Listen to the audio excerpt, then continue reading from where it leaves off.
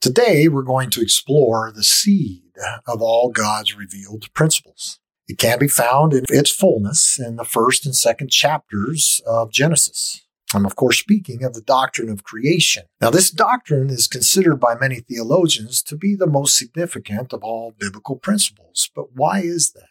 Well, the answer is fairly simple. The creative work of God is significant to all things. And as a result, it is of great importance and one that imparts an enormous amount of influence on the Christian worldview. So in essence, the doctrine of creation is the fountainhead from which all biblical doctrine flows. The Apostle John emphasized this point as he drafted Revelation. He said, "Worthy are you, our Lord and our God, to receive glory and honor and power. For you created all things, and because of your will, they existed and were created." Revelation chapter 4, verse 11. I'm Pastor Will Hunsaker, and you are listening to Brand of Man, building one disciple at a time for the cause of Christ, not through the agencies of man, but by the grace of God. Let us pray. Holy and almighty God, we praise your glorious name as the author and creator of all things. It is from this revealed truth that we pray for your guidance and clarity of thought in the reading of your word. We also beg you, Father, to help us to apply this principle in order to live lives pleasing to you. So the doctrine of creation begins with the knowledge God is the first cause of all things. It also establishes God created all things from nothing. Now, this biblical truth is called ex nihilo, or out of nothing. In other words, no pre-existing material existed when God created. This concept is firmly planted all throughout Scripture, but begins with the opening verse of the Bible. In the beginning, God created the heavens and the earth. Genesis chapter 1, verse 1. So let's take a look at why we should be familiar with the doctrine of creation. Well, it was the theologian Millard Erickson in his work on Christian theology who offered up a few basic reasons why the doctrine of creation is so important, and I agree with him fully. Erickson stated the Bible itself places great emphasis on God's creative work.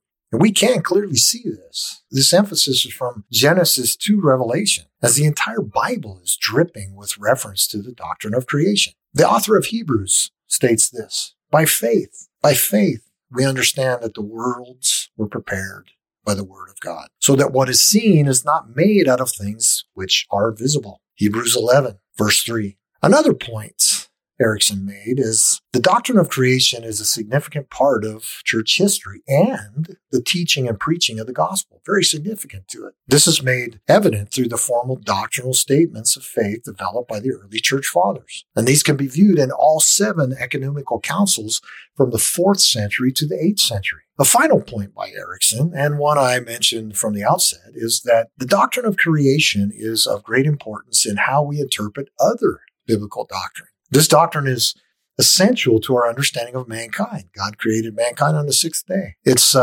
critical to our understanding of sin and of evil and of salvation and of many more. Everything linked to that. Erickson adds, if we were to alter the doctrine of creation at any point, then we alter many other doctrines as well. Now, all these reasons for knowing the doctrine of creation, they're great. But the most critical question we can ask is why? Why did God create? The answer is the bedrock. It's the very foundation of our faith. God created for his glory alone. The psalmist writes, the heavens are telling of the glory of God, and their expanse is declaring the work of his hands. Psalm chapter 19, verse 1. So if we were to shine a spotlight right on the creative work of God, what would we immediately see and realize? Well, we would see that all that is real is due to God's creative work. Nothing outside of God is reality. Nothing exists in reality outside of God. We would realize that everything created is unique, having come from nothing. Yet, everything is related in some way, having been created by God. However, one telling aspect of the doctrine of creation is this, that all created things are not and never will be God or anything close. Now, let's take a look at the creation account itself, and particularly the time in which creation took place. This is a very controversial issue in this first chapter of Genesis. That's why I'd like to discuss it briefly. So our focus is on how old creation actually is. Now we're going to look at the creation account, as I said, in the first chapter of Genesis, with a specific phrase used to separate each portion of God's creative work. For example, in the beginning, God created the heavens and the earth. Very familiar verse. Well, then it goes on. Verse 2. The earth was formless and void, and darkness was over the surface of the deep, and the Spirit of God was moving over the surface of the waters. Then God said, "Let there be light." And there was light. God saw that the light was good, and God separated the light from the darkness. God called the light day, and the darkness he called night. And that was the end of his first creative portion. Then he adds a concluding sentence. And there was evening, and there was morning, one day. Genesis chapter 1, verses 1 through 5. So to determine the age of creation from the Genesis chapter 1 account, and this is a very heavy lift, I might add, is to focus on that last sentence. And there was evening, and there was morning, one day. This is the pattern that will continue all through the first chapter of Genesis. A portion of creation will take place, ending with, and there was evening, and there was morning, one day, second day, third day, etc. This pattern will continue for 6 days until God ends his creative work. Now, we're not going to explore every theory regarding the age of creation and these days. For our purpose in knowing the doctrine of creation, we'll use some good biblical study, beginning with who Genesis was originally written to and what it meant to them.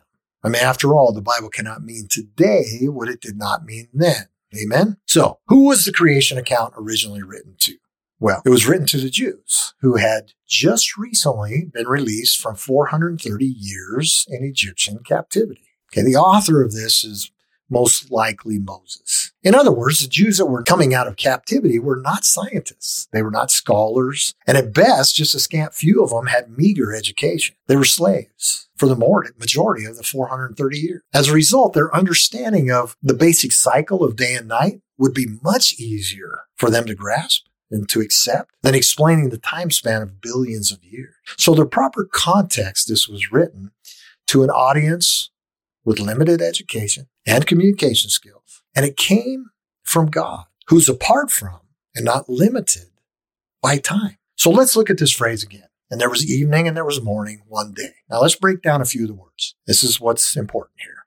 The word evening is translated from the Hebrew word ehreb, meaning the setting of the sun. And it's from the setting of the sun to the time just prior to the sunrise. So that whole period. Its meaning is not just the sunset. The next word is morning. It's translated from the Hebrew word bokar.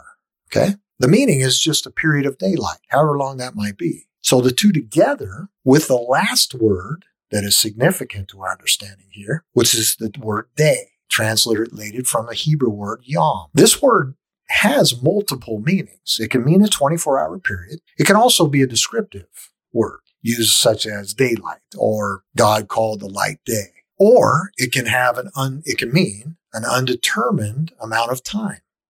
So it has multiple uses, all based on the context, the surrounding understanding of the verse. Now, these three words, are used in combination hundreds of times throughout Scripture, sometimes with numbers attached. And each time, except for one time in Daniel, they actually indicate the cycle of a single day. Now, we can't get around that. Scripture always supports Scripture, and that's the way this is meant. 24-hour day or a cycle of a single day. Now, here's the rub. Much of what is described in each portion of creation in this Genesis 1 account is progressive.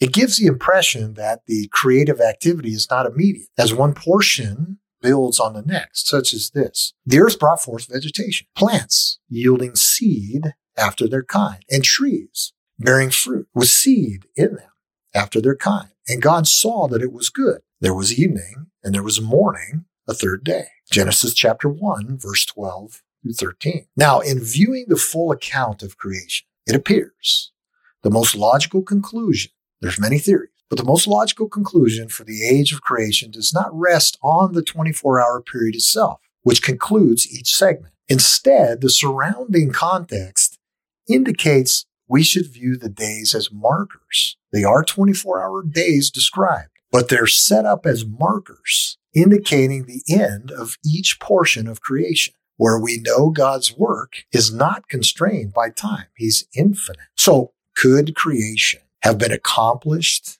in 6 literal days? Well, of course we're speaking of Almighty God. But was it created in 6 literal days? It does not appear to me that it was. Now, as we consider the doctrine of creation in its simplest form, what can we conclude will have the greatest influence on our worldview? Because that's the main push here. That's why we should know the doctrine of creation, because it will influence our thinking and our worldview. Regardless of how long creation took, it was still emphasized that God created from nothing. So the first thing that will influence our worldview here is that all creation is a continuing act, which is maintained by God through the Christ Jesus.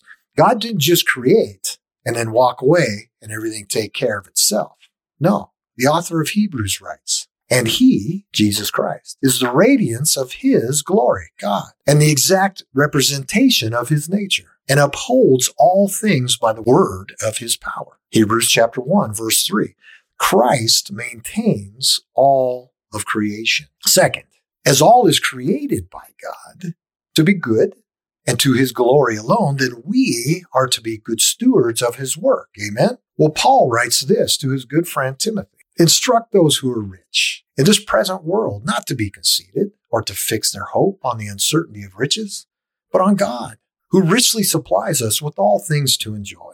Instruct them to do good, to be rich in good works, to be generous and ready to share, storing up for themselves the treasure of a good foundation for the future, so that they may take hold of that which is life indeed. 1 Timothy chapter 6, verses 17 through 19. And finally, there is nothing or no one like God.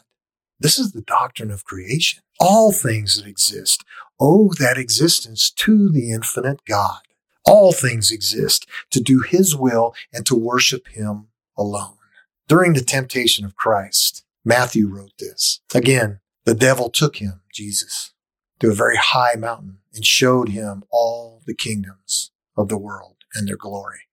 And he said to him, all these things I will give you if you fall down and worship me. Then Jesus said to him, go, Satan, for it is written, you shall worship the Lord your God and serve him only. Matthew chapter 4, verses 8 through 10. You know, folks, we must keep the doctrine of creation distinct and holy. It reveals the awesome power of the infinite God who created all things from nothing for his glory alone. We should revere his created work and hold it sacred while always maintaining the distinction between him and it. Thank you for listening. May the Lord bless you and keep you. May the Lord make his face shine on you and be gracious to you. May the Lord lift up his countenance on you and give you peace. We hope you've enjoyed this week's episode of Brand a Man. If you'd like to continue to listen to our messages, please subscribe so you will be provided biblical truths each and every week in the simplest of terms. God bless you all. Next up on Brand a Man, we will take on the hotly contested subject, even among Christians, the doctrine of evil.